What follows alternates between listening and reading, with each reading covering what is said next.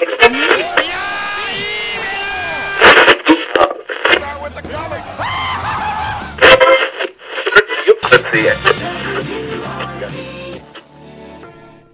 everyone to WRPX, your Wrestling Revolution podcast. I'm your host, Antonio Garza, and it is a sunny morning. We are about 95 degrees in heat, some low humidity. We had some rain a couple of days ago, so I think the humidity is still, in the atmosphere. But we have a week where we actually have a lot of things to talk about. Well, okay, so there's a lot of things that happen and a lot of things we need to preview. And unfortunately, we're not going to be able to talk about them all, I think.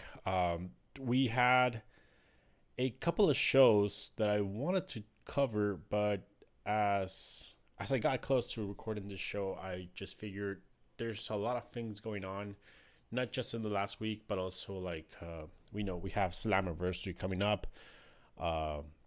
We have the Grand Slam from New Japan Pro Wrestling coming up, but that one I think we can preview it till the next week. But because of that, we also had the Ring of Honor pay-per-view. We had a really big Gato move that I wasn't expecting was going to be so great that we want to talk about. But so we had shows like Seedlings, Nanae Takahashi's 25th anniversary show, which was pretty good. We had a Noah show that was pretty okay. It was the main event with Marufuji and Sugiura, and I thought that was going to be worth talking about. We also had we've had New Japan the Summer Struggle shows with the fantastic LIJ versus Dangerous Tekkers match with Sanada and Naito winning the championships. And I also kind of wanted to talk about that show, but I guess time just kind of piled up on me, and I have to, I guess, prioritize what I think would be the best thing to cover, and that will be Ring of Honor's Best in the World 2021. I think I thought this show was worth covering just because it feels like Ring of Honor's first big show,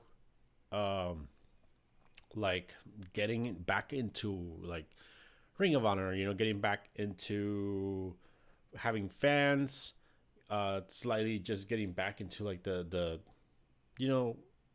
what's the word that I'm looking for? It's kind of just the schedule. They've been back for a while in the sense of they're doing shows, but this one kind of felt like Delirious or whoever's going to do the booking from now on is finally okay, so let's rewrite everything. We lost some people, we gained some people, but this is the direction we're going to take. And so I felt that was something worth talking about. We had a couple of title changes too, and that's what I'm talking about. It felt like we're changing certain things, certain titles, because we're starting a new direction. The show was in Baltimore, Maryland. I don't know what the gate was, but it seemed like there were people there. And I don't know if they were really, really quiet, but it didn't seem like many. So I don't think they did more than 1,000, to be honest. I could be wrong. The show started with, there was a pre-show actually. Let me go back to the pre-show. The pre-show was called Hour 1. This was 2 matches. Rey Horus defeated Demonic Flamita. Pretty good match, actually. I think this was one of my favorite matches of the whole night. And then Danhausen and PCO defeated the Bouncers. That's Brawler, Milonas, and the Beer City Bruiser. That match was pretty meh. I'm not a fan of Danhausen, and I think PCO, he's a car crash wrestler. He's fun for certain things, but just watching him week to week is not particularly attractive. And the only other thing that happened in this Hour 1 show that is worth mentioning is there was a contract signing with Matt Taven and Vincent, and it's for a cage match on the August 21st show, and it is supposedly the last time they'll wrestle because Matt Taven is saying that he's leaving Ring of Honor. I I mean maybe, I don't really know, but yeah. So they're gonna have a cage match, and that's it pretty much. Both guys were off the pay per view except for that stuff, so at least they got some stuff in. But now going into the actual show, we started with a Briscoes versus Brian Johnson and PJ Black match. The match was meh, really. Like Brian Johnson cut a like heel promo, like it was like your quintessential generic talk shit about the fans, talk shit about the promoter, and talk shit about like your opponents. Um, like your type of jokes like inbred brothers because the Briscoes, like, and the fans are fat and dirty. It's like, I don't know. Like you would imagine heel heat would advance, to the 21st, like 2021 year that we are at. But no, it's still like same old 90s shit. Um, like this Brian Johnson should watch some Sad Gibson tapes to see how to cut a promo and get some actual heat. I didn't like the guy. PJ Black was just kind of there, really, to take the pin. And the Briscoes look pretty good. Like I haven't really been invested in the Briscoes in a long, long time, and this match kind of like, the Briscoes. This was nice, but yeah, shitty match to be honest. I didn't like it. Well, I didn't care for it. It was well wrestled. I just didn't care for it. I don't care for this Brian Johnson kid, and PJ Black could probably do something better. Next up, we had EC3 versus defeating Flip Gordon, and this was the worst match of the night. Yeah, I don't know. Like I don't particularly care much about like Flat Earther Pit Flip Gordon, and EC3 I enjoy, but I mean there was really nothing here. The story is that EC3 is just, I guess, trying to adhere to the code of honor, and Gordon's like not being really honorable in his actions, and so they had this match. Um, Flip Gordon worked over EC3's leg, and EC3 just then kind of like made a comeback. He eventually hit the ECD and the rear naked choke for a submission. That's it. I don't know how I feel about Flip Gordon losing, since the commentary kept bringing up that he's going to be challenging for the championship in about a month. So I don't know why they defeated Flip Gordon if he's going to be challenging for a world title. I think the last thing he needs is losses. So yeah, another kind of like shitty match. Like so far, the start of the pay per view is like, eh. Then we go into Shane Taylor Promotions. That is Shane Taylor, Count, and Moses, accompanied by O'Shea Edwards. They defeated the not so much of a team of Dak Draper, Dalton Castle, and Eli Isom. These guys were not a team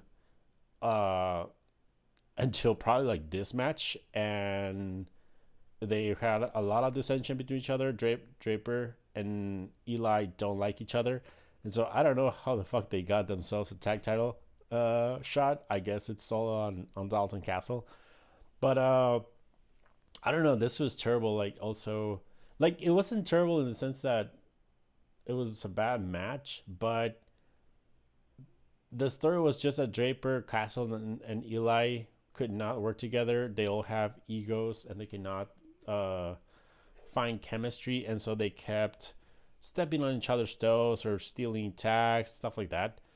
And so it really just ended up being a showcase of how awesome Shane Taylor Promotions are. And I mean, for that matter, that was like a good match, but just seeing Draper and Castle and Eli do nothing, it was pretty meh. Um, Something that I thought was really sad here is that Dalton Castle came out with his boys again, but these were not the original boys. He just came out with four like fat dudes with Fruit of the Loom V-neck t-shirts, and I was like, wow, how have the mighty have fallen. Uh, so yeah, this was also pretty meh. Like this could have totally been on a normal televised Ring of Honor show if it's just it was close to being a squash, just by how dominant Shane Taylor Promotions were.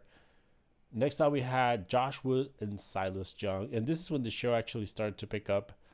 Um, the match itself was it was a last man standing match. I'm not particularly a big fan of the stipulation, but they actually kind of kept the like the counting to minimum. It wasn't as minimum as I wish. Like I like when they do this like a last man standing match, but there's only one count, and that is the last count. But in this case, they kept it to a minimum. For a weapons match, it was pretty good. There was a couple of spots that looked really, really painful, but at the same time, like nothing was particularly innovative. And I did like that they mixed striking and submission stuff into the match, which in hindsight, uh, it looked cool here, but they were gonna do it later on in another match, really similar match, and so I don't know if it was the best idea. I guess by this point, like there was I guess enough matches between that maybe I just slightly forgot, but they definitely did similar things. Nonetheless, Woods versus Young was pretty good. Woods is really good. I just think he needs to like I don't know like establish who he is more than just being Josh Woods, a fighter. Um, and Silas Young has always been great. Silas Young is how they say the best Silas Young there could be.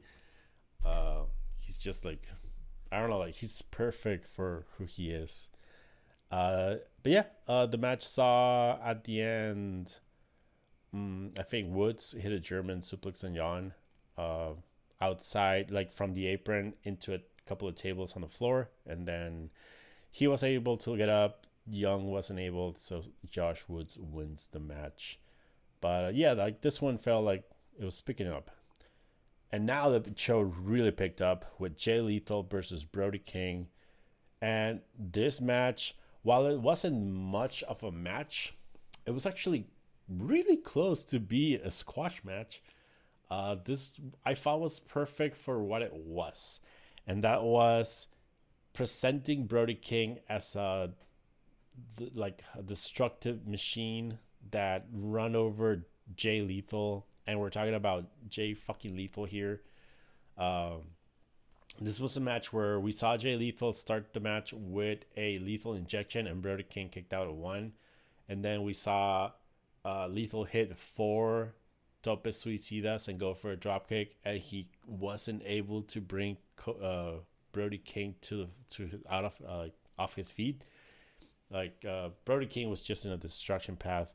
He took on everything Lethal gave him, and he just gave it back double.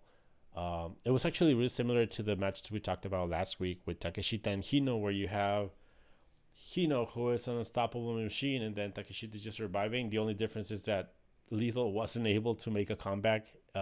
Brody King just destroyed Lethal. At the end, he got the win with 2 Gonzo pile drivers, actually, not just one, 2 Gonzo pile drivers.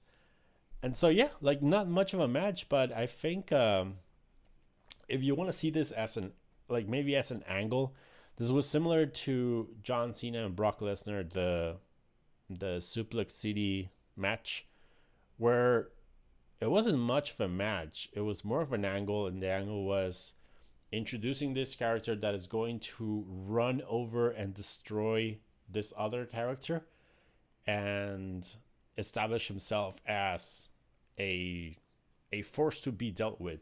And I think that was the point of this match. And so at this point, Brody King is that guy who just destroyed Jay Lethal.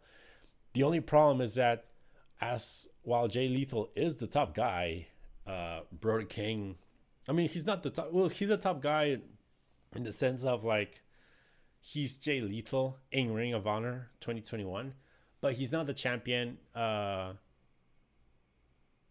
he wasn't Rush, or he wasn't, I guess at this point I'm gonna say Bandido, so it's kind of like different, but at the same time, I guess just destroying a well-known established name is a big deal for Brody King. Next up, we had the match of the night, the Ring of Honor Pure Championship match. Jonathan Gresham defeating Mike Bennett. Pure Championship matches, if you haven't seen one, they have pretty basic rules. Like, a lot of people complain that they're really complicated, but they're really not. I mean, you just have 3 rope breaks. If you go outside of the ring, you have less amount of time to get back. No closed fist punches. Pretty basic stuff for a normal match. But this is great because it offers a lot of different storyline. I don't know, like mechanisms, I guess is a good word. For like telling the story, and this was the case where we're telling the story of Mike Bennett, who no one, or most people, including Gresham, see him as being like worthy or at the level of a pure championship match. And so they, like, he had the task of just like showing both the fans and Gresham that he could indeed hang. And he kind of did. Like, he did really like just lose, and Gresham did kick his ass, but I think there was a couple of good spots. Gresham went after the arm of Bennett, and Bennett went after the head of Gresham, chasing the pile driver, and that was pretty much it. The story of the match, just working on each other's parts. The big, like, really like storyline detail here comes when Bennett actually manages to hit the pile driver, and he gets the pin, and he actually gets a 3 count, but the referee like stands up and he sees that Gresham's foot is still underneath the rope, and so Gresham still had a rope break that he could use, and so he, like, the count didn't count, the 3 count, the pin didn't count. And then once he comes back, he manages to get Bennett in a leg lock, and Bennett doesn't have rope breaks, and so Bennett taps out. And that is something cool, like what I'm saying about a mechanism to tell stories. Like, you can use the rope breaks to give you certain like advantages and disadvantages and stuff like that for your wrestlers. And I thought that was a pretty good use of it here. The action itself was great. Gresham's submission work is fantastic. Arguably best in the world, if not for Zack Sabre Jr. Out there still. But yeah, and Mike Bennett looked pretty good. You can tell that Mike Bennett's not really the pure championship type of guy, but he did pretty well. That's the cool thing also about this championship. Like, it can give guys like Jonathan Gresham a lot to work with because it's their style. But you can also introduce guys like Mike Bennett, who are not particularly like submission guys, and still have matches, because it's not a technical submission championship. It's just follow this amount of rules and work along with them. And so it's good. It gives you a lot of things. So I thought that was the match of the night. I can already tell you that the rest of the card is not going to live up to this one, but the rest of the card was indeed pretty good. Just not up to level to Gresham Bennett. And so we continue. The next match we had was the Ring of Honor World Television Championship match. This was Tony Deppen defending against Dragon Lee, also known as Ryu Lee in Japan. I actually thought that he couldn't use the Dragon Lee name in the US either, but I guess he can. I don't know why I thought that. But this was... the best way that I could describe it is that Tony Deppen and Dragon Lee tried to have a Dragon Lee versus Hiromu Takahashi match, but Tony Deppen is not Hiromu Takahashi. He's pretty good. I really enjoy Tony Deppen matches, but he's just like... some of the stuff just came off differently. I think a lot of it has to be that there is no emotional connection to Tony Deppen, not just me, like the fans even, that people do have for Hiromu. And so there was just like a lot of heart and emotion missing in this match. It was just like strikes, and you would see Deppen like get frustrated or get mad or whatever. But you're like, it's just Tony Deppen making faces. And so I think maybe it was just a matter that I don't follow Ring of Honor as closely, and thus I don't have that emotional connection to Deppen. But I don't know, like the match itself was good, just action wise, but I didn't think it was there in terms of what they were trying to do. But yeah, like straight up whole Japanese match. We started with a bunch of striking. We had that one big dive spot. We had more striking, and then the finisher counter stuff, and then more striking. They try to do like the German no sell spot where they once someone hits the German and then they get up, but they completely failed to note it or to understand that that spot works when you do one or two Germans, then you do like the big clothesline thing, and both guys collapse, because a flurry of offense like being fueled by your inner fire cannot last. Like this guy's went almost like a minute of doing that, or maybe not a minute, maybe like 30 seconds, but they went long. They went way longer, to the point where that when they finally collapse, at that point I'm like, oh yeah, that's what they were doing. But so it just came off more as no selling than the actual firing up spot, and I thought that was a faulty sequence. And yeah, Dragon Lee eventually won with the knee. He does. I think they call it ignition in Ring of Honor. I think it just used to be like the Dragon Knee in CMLL. But he won. He was super dominant. Actually, if you like after the match, I kind of started to realize that Dragon Lee had been super dominant, and like to the point where you actually started wondering like, how did Deppen even get the championship? Because Dragon Lee was just like so dominant. Like as much as Tony Deppen got in, like Dragon Lee was always on top. And yeah, so pretty good match. Just I actually don't necessarily blame these guys too either, but I at this point of the show I also started to notice that the crowd was super dead. They were reacting only for spots, and even like at that point they were just like, yay. It wasn't like a big reaction or anything. It wasn't a continuous reaction between spot and spot. It was just like spot and then quiet, spot. And that started to bother me in the rest of the matches, and maybe that's the reason why I didn't give them that much of a rating, because the crowd was pretty dead. And if you forgot what happens when you have crowds, live crowds, but they're not reactions, sometimes that's worse than empty arena shows. At least in the empty arena you can get like, there's no crowds, and you can hear the ring, or you can hear the wrestlers talking. In this case, you had a crowd, and when the crowd's dead, that's worse than a empty arena show. And I don't think a lot of people that have been hoping for crowds remember what that is like. But that's how I started to feel about this show from this point on. Like the crowd's kind of dead. They would kind of wake up until the very end for Rush and Bandido, but it wasn't even that much. Anyway, after the match, Dickinson and Homicide came out just to make sure that LFI wouldn't jump Tony Deppen. And since they were already there, out came Violence Unlimited. The Foundation. Chris Dickinson and Homicide were already there. The Foundation came out. Jonathan Gresham and Red Titus. And here's the detail. The champions originally are Red Titus and Tracy Williams, Hot Sauce Tracy Williams. But Tracy Williams was in an accident, a hit and run accident. I think it was like about a month ago. And so he's not cleared to wrestle. Baltimore does have a commission, and apparently they did not allow him to wrestle.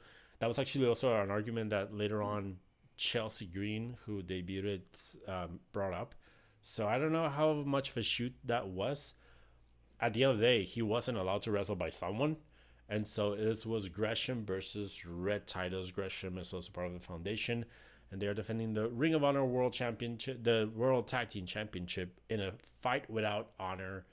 And so in less than an hour, Jonathan Gresham is having the most honorable match of the night, and is also having the most dishonorable match of the night. And the promotion itself, I guess Ladder War is slightly more dishonorable than a fight without honor, but I guess this one has it in the name, a fight without honor. But yeah, and so the story here was that to a certain point, Gresham has already wrestled. He is hurting. He is fighting outside of his comfort zone because he's going in a like a weapons match against Dirty Daddy Chris Dickinson and Hama fucking Side. And so he was just like he tried to do a lot of submission stuff, which was really good. It looked pretty awesome to have submission stuff like that in a match without honor. But at the end of the day, just weapons being used on him eventually was way too much, and he ended up falling to Homicide's cop killer. And so Violence Unlimited captures the championships. The match itself was good. I liked it. There were several aspects that I liked about it. Like, for instance, this was the most I liked Red Titus since he left the All Night Express. And it actually kind of reminded me of some of the things that he used to do with the All Night Express. Like that, like one of the most memorable feuds they had was against, I think it was the Briscoes, who they had the Ladder War against. And I kind of felt like that we were watching that Red Titus again, which was really good, really fun. The commentary kept telling us like Red Titus is the only guy in the promotion that can go from fight without honors to like pure championships, like just turning up a switch. I completely disagree, but I did like that perspective that Red Titus is pretty good at weapon matches. And so I don't know, there was a couple of spots. It was similar to what I was saying with the Josh Woods and Silas Young match, where the spots themselves were not like super innovative or like anything special, but a couple of them did look really, really painful. There was one where Red Titus like was tossed kind of like Senton style into a open chair, and the chair didn't give, like it barely bent. And so Red Titus just took the whole blunt strike into his back. That was super sick. That was actually like looked pretty bad. But I guess he was okay. I haven't really heard anything bad about it, so that's good for him. And yeah, good match. Violence Unlimited are the new champions. And then we had a special announcement by Maria Kanellis and the returning Lenny Leonard. They gave the details for the Women of Honor tournament that is going to be starting soon. They showed the brackets. They announced that Beta Bone Star of the Vincent's Menagerie White Family thing, they're called the Righteous, is going to be out of the tournament because she cheated. And so they need a replacement, and that replacement is going to be Hot Mess Chelsea Green. It was kind of weird to see the whole Hot Mess entrance video because Chelsea Green is not a hot mess. Laura Bannes is. So it doesn't seem she's going to come in with the hot mess gimmick. So I don't know if they're going to change the video. They should probably. I mean, how much can it cost? Anyway, Chelsea Green was actually there. She got a promo. She had her arm in a cast, and so she's not clear to wrestle, but she said she will be cleared by the time her match comes up in the tournament. And so I think she's a strong contender. I wouldn't be surprised if she makes it to the finals unless Beta Bone Star costs Green her match, maybe, because I'm expecting, at least for the semis, I'm thinking Angelina Love and Chelsea Green, and on the other side Nicole Savoy and Allison Kay. That's what I'm thinking. And so it would work if you have beat up on Star, take out Chelsea Green, and like start that feud, and that way you can have Angelina versus Nicolas Savoy maybe, or AK. I think it's gonna be between those three. So I don't know. We'll see where it goes. The Ring of Honor, it's like really trying to revive this division. It's comatose, but maybe someone like Chelsea Green can give it some life. I'm super excited for Maria Kanellis and Chelsea Green to be working together again. So there is potential there. They just really need to give this woman time, and not just like your one shitty one match in a show. You need to give them time. You need to feature them. You need to give them more storylines that go beyond the championship, and not freaking like beautiful people type of storylines. Just give them like proper rivalries between two women that want to be number one contenders, and then you have the actual title rivalries. Just book him for just book him. It's basic booking. And finally, we go into the main event of the night. Rush, the Ring of Honor World Champion, 400 and somewhat amount of days, accompanied by La Facción Ingobernable, I'm sorry, versus Bandido, the most wanted luchador in the world, I guess. And this was a good match, but I've seen way more Rush matches in CMLL than I've seen in Ring of Honor. And so to me, this kind of felt like a CMLL match that didn't actually pull the trigger on what a Rush match is. And what I mean by that is that it kind of felt like they were trying to do the whole brawl outside the ring around the fans, but they never actually pulled the trigger. They just kind of like stayed ringside, and then Rush would tease the fans, but never actually go and cross the line. And so it was kind of like, I mean, I wouldn't go the way to say blue balls, but it just kind of like, come on, you're right there. Just do it. And so it was a lot of like ringside type of stuff. Inside the ring was pretty fun. Not, I wouldn't say really nothing special either, but that's where Bandido would mostly get his comebacks and his hope spots at that point. And yeah, and this was a match really similar to other matches that we talked about where Rush was in complete dominance. At least here it did play into the story that he lost because he got cocky. And what I mean by that is that Rush started the match hitting the bull's horns, and instead of pinning Bandido, he decided to play around with him and punish him. And he had already defeated Dalton Castle, like also in a similar way where he just rushed the bull's horn, and that's how he got the win. And so I think there was like belief that he could have just won this match, but he decided not to. And that was the match. Like he kept just like he was always in control in a certain way. Like he kicked out of the Revolution Fly, he kicked out of the 24 Plex, and like he kept getting back up, but he was still so cocky that he just wouldn't go for the kill.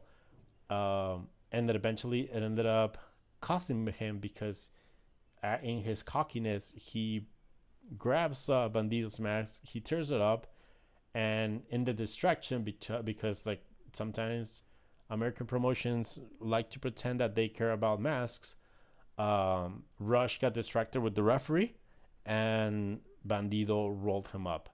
That was pretty much the match. And I think that's a bad story to tell. I mean, it all depends on how they're going to follow it up. But that is a really bad story to tell when your babyface champion is winning the title for the first time against the big evil. Because it makes it seem like it was an upset win. It was a fluke. Bandido just managed to survive and catch Rush out of concentration, I guess we could say. And so I think that kind of hurts the match. It may actually hurt Bandido's reign, but it does depend on how this gets followed up. If this is like follow up by, hey, so Rush Bandido 2, where Rush actually will pay attention to the match, okay, that's different. And where Bandido can actually get the win with the 24 plex. But like as it is right now, it just kind of felt like Bandido got a fluke win. And then to like make things worse, after the match, LFI ran down and jumped Bandido. And it's crazy. Like right now, Ring of Honor has like this gang warfare. You have the Righteous, you have the Foundation, Violence Unlimited, you have La Facción Ingobernable, and you still have like the Briscoes and the Bouncers as tag teams. Who else is out there? I think Taven and Bennett are still like a unit. Like so, there's all these teams.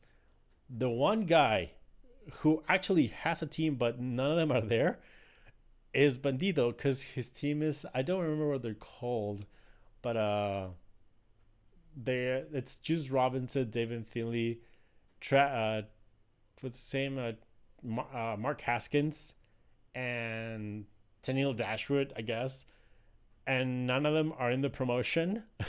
Like, I actually don't even. I think Haskins is still signed, and he will eventually come back. But like, I have no idea what the status of Juice Robinson and David Finley are. I mean, we've been seeing them in Impact, and so I don't know. It just kind of felt like Bandido got his ass kicked, and no one made the save. Not even like Ray Horace or a former world champion. No one. And so I don't know. Like that was just like kind of like a weak win for Bandido. But like I said, if the follow up is strong, I think everything can get fixed. But otherwise, he doesn't look like a conquering champion, and I hope he doesn't celebrate as a conquering champion on the next Ring of Honor TV show. And that was the end. That was the end of the show. I don't know, like it still feels like a Delirious type of show, and I'm not a big fan of Delirious or his booking, but I don't know. There's some things that I am interesting to see. I do want to see where Violence Unlimited goes. They lost the TV title, but they gained the tag titles, and Brody King got a really big win. And so we have things like that. Jonathan Gresham is obviously being booked to break Nigel McGuinness's Pure Championship reign, and so he's going to keep the title for a long time, still. But it'll be interesting. It'll be interesting to see what happens with LFI. I got a suspicion. I have no reason to believe this, but I have a suspicion that Rush is on his way out of Ring of Honor, because he probably wants to go with Andrade. And I wouldn't be surprised if Andrade's big announcement that he was teasing a couple of weeks ago is that he's bringing in Rush and even La Máscara. I don't know if he would bring La Máscara in. I don't know if La Máscara. I guess he can always get papers, but maybe La Máscara. And so I don't know. It will be interesting to see what happens with LFI, or at least Rush. Like, I'm pretty sure Dragon Lee is staying with Ring of Honor for now. But, well, okay, so and that's another thing. At this point, we don't really know what the relationship between Ring of Honor and New Japan is. And we know that Dragon Lee is with Ring of Honor because he loves to go to New Japan. And so if it were come to that, Dragon Lee is going to go to the promotion that allows him to wrestle for New Japan, because he doesn't want to be in Japan full time, but he wants to be able to work with the promotion that has relationships with New Japan. That right now is arguably AEW or Impact. And so I don't know, like, don't be surprised if Dragon Lee is also like, well, Ring of Honor, it was fun, but I just want to go to New Japan. Rush just wants money, and now that his homie Andrade's out, like they may want to like restart the original Ingobernable faction. And I don't know. I don't know how. It's weird. Like the last thing I want to see is yet another promotion with yet another Ingobernable faction. I mean, there's like four, like right now in several promotions, but you know the chemistry's there, and they're best friends. Like they're legit best friends, and so they may just want to work together. And yeah, don't be surprised if Rush leaves the promotion after this. I mean, we know Bestia is going to follow because he doesn't do shit. He's just there. And Kenny King, I mean, he's just in the faction because they need someone who speaks English. That is his only use. So, I mean, he could just so easily go to any other group in Ring of Honor. But yeah, that was a show. Like I said, it was a fun show. I really picked up after, especially after Brody King versus Lethal. If you have limited time, just watch it from there on. But yeah, the Ring of Honor has a really specific taste, and I think a lot of it we saw here. There's a lot of things that I didn't really care for. A lot of wrestlers that to me are just incredibly generic, and I just don't care for them, or they're just like flat earthers like Gordon, who I don't care for. So I don't know. It'll be like always with Ring of Honor. It's interesting to see where they go. There's a rumor that Chris Hero may be joining the backstage office, and so that could be like that could have like a lot of potential because I would imagine Chris Hero is a way better booker than Delirious. So yeah, let's see where it goes. And just because I don't want to have a full WRPX show without talking about Japan, we're going to talk about a little show that took place just a couple of days ago on the 13th of July, Ichigaya Chocolate Square. And that is I Only Live Twice, the Masahiro Takahashi return show in Chocopro. And man, was this a great freaking show. It every now and then Gato Move just has like these little special shows that they just totally deliver. And this was one of them. This wasn't actually like a Chocopro numbered show. This was a special I Only Live Twice. This was actually supposed to happen at Shinjuku Face in Tokyo. But I actually don't know if it's because of the pandemic, but for reasons, they had to move it to Chocopro, to Chigaya, with no fans, obviously. And I don't know, like, I think it actually made for a better show. I'm not a big fan of Chocopro matches when they happen in a ring because some of the shtick is not as fun to see in a ring as it is to see it in Chigaya. But the show opened with a hell of a match. Chris Brooks and Yukio Sakaguchi defeated the team of Minoru Fujita and Balianaki. And so this was Yukio Sakaguchi's debut for the promotion. Sakaguchi is the ass kicker from DDT, one half of Eruption, or 1/3 of Eruption. And this was great.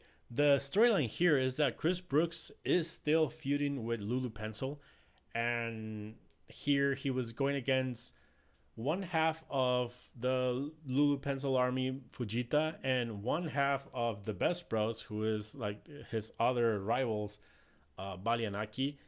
And even beyond that, Fujita is the technically Chocopro champion, and so I think they've been like boiling that underneath, like in the oven, not exactly in the flame, just in the oven. But yeah, and it was a pretty good match. I love seeing Sakaguchi in a Chocopro environment. Like, he's a guy that doesn't really require ropes. He's just an ass kicker and a submission guy, so he looked pretty good. A lot of action. The match actually went... all matches to this show went actually longer. The show usually goes, like, top to bottom.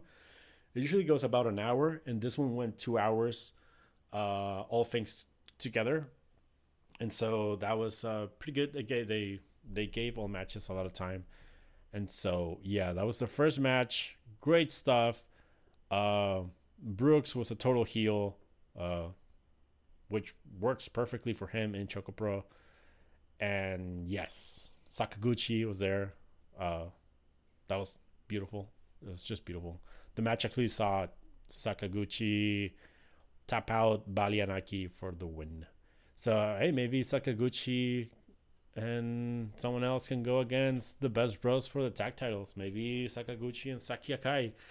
And why do I say Saki Akai? Because the next match was Neo Bishiki Nigun, Saki-sama, and Mei Saint Michel versus Emi Sakura and Juna Misamori. Oh, this was also fantastic. This was Saki-sama's, I think Saki-sama's debuted in Choco Pro. And this also had May working as her Saint Michel character, which we've never seen in Choco Pro, and it was fantastic just to see her interacting with Emi Sakura, because we've seen like the promotion itself, it's really Emi Sakura and Mei Suruga and Balianaki, I guess.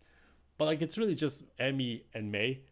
And seeing Emi, the same one we always see, have to deal with Saint Michel was fantastic. It was hilarious. Saki-sama also had a couple of spots that were fantastic. There's one spot that I loved where she gets whipped into the mirror and she stops and she's just like looking at herself and she's like flabbergasted by her beauty. And it was like, yes, that is perfect for Saki-sama. So yeah, a couple of spots like that. My favorite spot of the whole night actually was a spot where Emi Sakura locked in, like she had both Saki-sama and Mei. She brought them to the floor and she locked in like a stretch muffler on Saki-sama, but instead of using her neck, she used Mei's like body as the clutch, I guess, for the stretch muffler. And then at the same time, she was going through the neck of Mei, so it was almost like a rear naked choke on Mei. That was a beautiful, beautiful spot. Like I said, like my favorite of the night. And at the end, it was Saki-sama getting the win over Yuna. Good stuff all around. A lot of comedy, but like good comedy, and actually pretty good action. So another thumbs up match. And finally, we got to the main event. This was a 3-match card as usual. And this was Masahiro Takanashi's return. He had surgery on a leg not long ago. He actually recovered quite quick, if you ask me. And so this is the return match. He's going against Fuminori Abe. And if you don't know Fuminori Abe, oh boy, do you need to go and look this guy up. He's one half of the Astronauts, the tag team champions in Big Japan Pro Wrestling.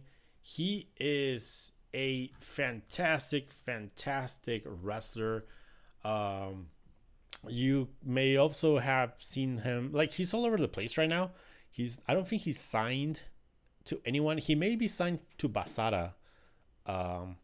But like this year he's been in BJW, he's been in, I think he's done like some All Japan already, he's done some GLEAT, stuff like that. And so you can find him in a lot of places. And he is currently the tag team champion along with Takuya Nomura. Nomura is fantastic. They are the Astronauts. So they're the tag team champions in BJW and also in Iron Fist. Just a fantastic wrestler. And Masahiro is also a great wrestler. He is like slightly older. He's more of a DDT type of guy.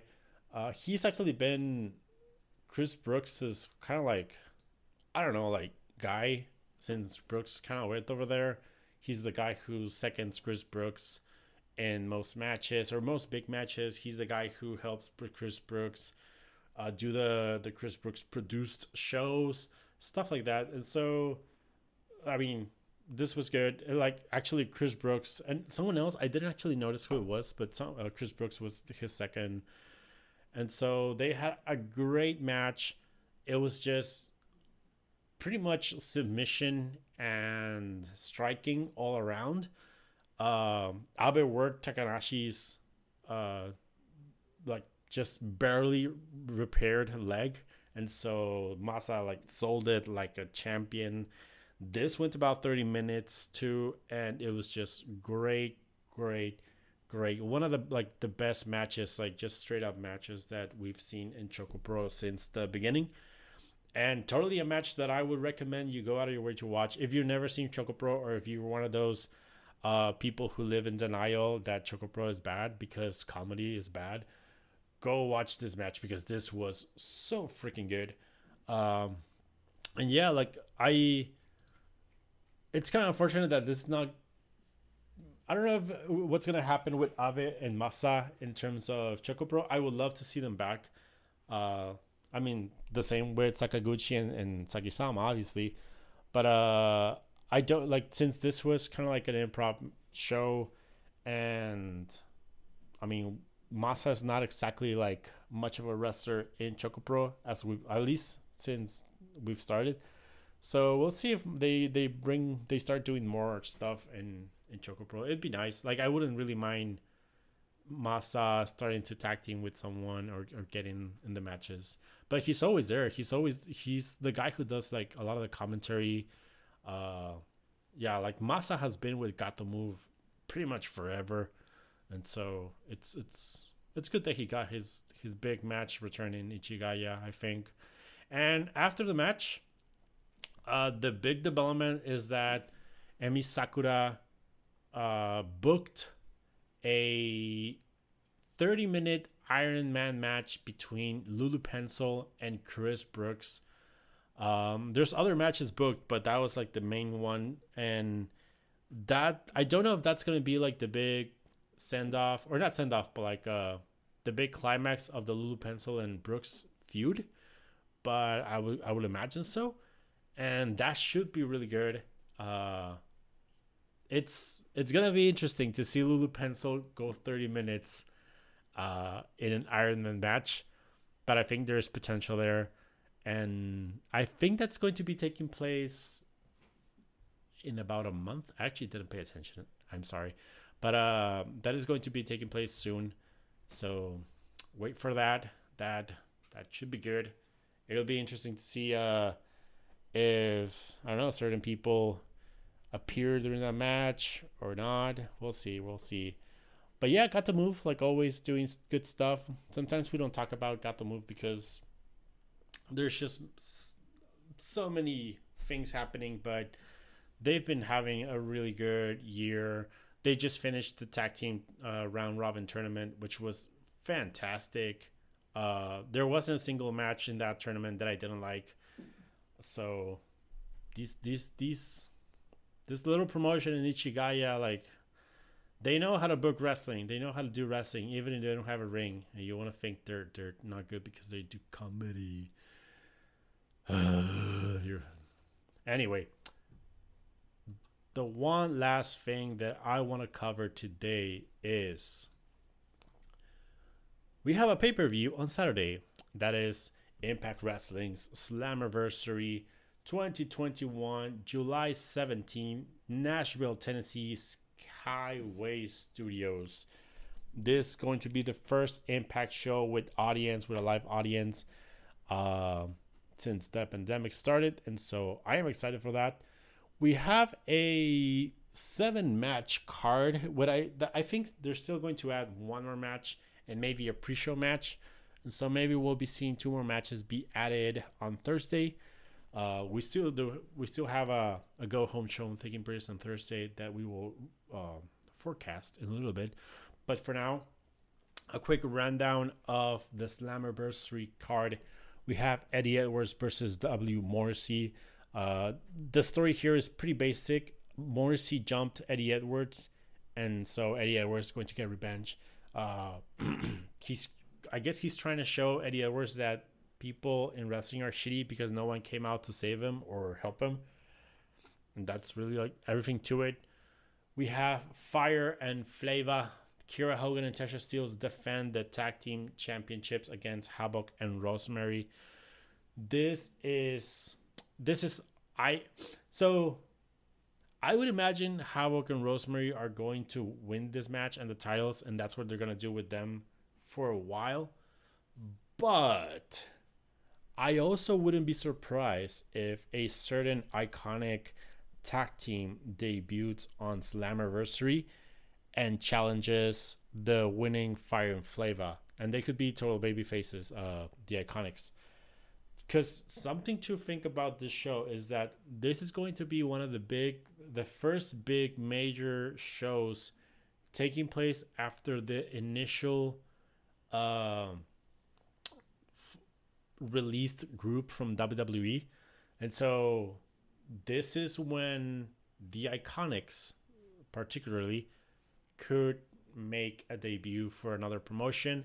And I think going against Fire and Flava could be that move. It could be a start of something, unless they're kind of like they want to wait to go to AEW. But AEW doesn't have women tag team titles. So I don't know, maybe Impact is a good move for them right now. So maybe Fire and Flava could win. We have Violent by Design defending the Impact World Tag Team Championships against Rich Swann and Willie Mack, against TJP and Falaba, and against the Good Brothers, Doc Gallows and Carl Anderson. I don't know who is going to be doing the defending. I would imagine it's going to be Joe Doring and Diener. But, I mean, maybe they could change Diener for Rhino. Or I hope they don't change Doring for Rhino. I just want to see Doring in the ring. But this could be interesting. It's a lot of people, and there's a lot of hosses and some smaller guys. Like, you do put Anderson, Swann, and TJP could have top level matches with anyone else. So there's a lot of potential for really cool pairings in this match. Like I said, Swann versus Anderson, TJP versus Swann, TJP versus Anderson, Swann versus Doring, Gallows versus Doring, Willie Mack versus Doring, Willie Mack versus Rhino, Willie Mack versus Gallows. I don't know. There's a lot of combinations that could give us some interesting matches, and so we'll see where it goes. I don't really know who could win this one. I wouldn't mind if they keep it with Violent by Design, but I also wouldn't mind if Rich Swann and Willie Mack take the titles. They've been chasing those titles even before Rich Swann got injured, so they may just want to put the titles there to have something for Swann to do. Now that he's not particularly chasing Omega. We have Deonna Purrazzo defending her title against a contender to be announced. This person will be revealed on the day of the Slammiversary. Speculation goes from, Mickie James, Kylie Rae, Chelsea Green, Britt Baker. I've seen many names rumored, or maybe it's just a completely new person debuting. Maybe someone from Japan. I don't know. It's interesting just for the sense that it's someone new. I don't think it's going to be someone underwhelming like Taylor Wilde, but I guess we shouldn't have our hopes that high. Let's just keep it at a good level, because it could actually be Taylor Wilde. She came back and she just disappeared. So we'll see. But regardless, it is a Deonna Purrazzo match, and I think, Deonna Purrazzo is one of the best female wrestlers in the US right now. She's just fantastic, and her matches are always good. She has a fantastic style and storytelling that works for her. The only dangerous thing is that if this is a TBA to be announced, there's a chance this could be the end of her reign, because you could debut someone big with a championship win, and maybe that's gonna happen. We have Chris Sabin versus Moose in what seems like a filler match, just to have Moose in the show. I think that's it. I think the match will be good because Chris Sabin is fantastic and Moose is fantastic. I think it's an easy win for Moose. And I would imagine this is where Moose's it's weird because it's like a heel versus babyface, but I think this is where Moose's like going back to the line to chase Omega starts. I still think it's going to be Moose versus Omega at Bound for Glory for the title, and so maybe this is where it starts. We have an Ultimate X Division Championship match. This has a potential to be crazy fantastic, but it's also a lot of people, so they have to get a lot of time, and hopefully they will. This is Josh Alexander, the champion, defending against Petey Williams, Trey Miguel, Ace Austin, Chris Bay, and Rohit Raju. And we better know that Madman Fulton and Mahabali Chira will be out there. I don't know. There's a lot of potential here for a fantastic match. Josh Alexander has been like one of the MVPs of the promotion in 2021. And by all means, and what I understand is that Impact is really high on him and they want to keep pushing him higher. And so I think he's going to defend the title. But nonetheless, I think we're going to see some cool stuff. I hope we're going to see cool stuff, and it's going to be with fans. So if you do like crazy dives, the fans will pop. And finally, we have the main event of Slammiversary. No disqualification match for the Impact World Championship. Kenneth Omega, the champion, defending against Sami Callihan, the dastardly Sami Callihan. I would imagine Kenny Omega wins, especially if it's a no DQ match. That's going to give an opening for the Good Brothers and the Bucks to run down. I don't think there's anyone who wants to aid Sami Callihan, so I think he's fucked in that sense. And I just don't think it's Callihan, the guy who's going to get the title back from Omega. I think whoever wins the title from Omega has to be the guy that Impact is going to go with as a poster boy for a while, and I still think that's Moose. So yeah, that's the matches that we have so far. I don't know if they're gonna add any more. Like we're supposed to have a Jordan Grace and Rachel Ellering versus Tennille Dashwood and Caleb with a K match on Thursday, and not to spoil the forecast, but I wouldn't be surprised if Ellering and Jordan Grace get added to the pay-per-view, even to the Fire and Flava and Havoc Rosemary match, maybe. So like there's people like that they're not in the card that I'm surprised they're not. So maybe they'll make it in. Beyond that, there's really not many names that, like, I mean, for instance, we're missing DK, but DK just really could be a perfectly fine team for the pre-show match. Maybe like a DK versus Triple XL type of thing. So we'll see where it goes. Another thing that there's potential, Alex Shelley. We haven't talked about him in a while, but he's a guy who stopped wrestling because of his work. If he's vaccinated and things are more back to normal where he lives and where he works, he could travel for the tapings and the pay-per-view, and we may see a Chris Sabin and Alex Shelley reunion, which again, fantastic. So it's really interesting. This year's Slammiversary teased the whole like release wrestlers from WWE early on when they started promoting the pay-per-view, but they really toned it down as we started getting closer, because it became about Callihan and Omega. That's the selling point, not the debuts or surprises. And so I do think that offers us the opening to do a lot of surprises that we were not expecting at all, and that is something to keep in mind. I think it could be exciting. And that is it for the main stuff that I wanted to cover this week. But since we're already talking about Impact, yes, let's talk about the Impact Traffic Report.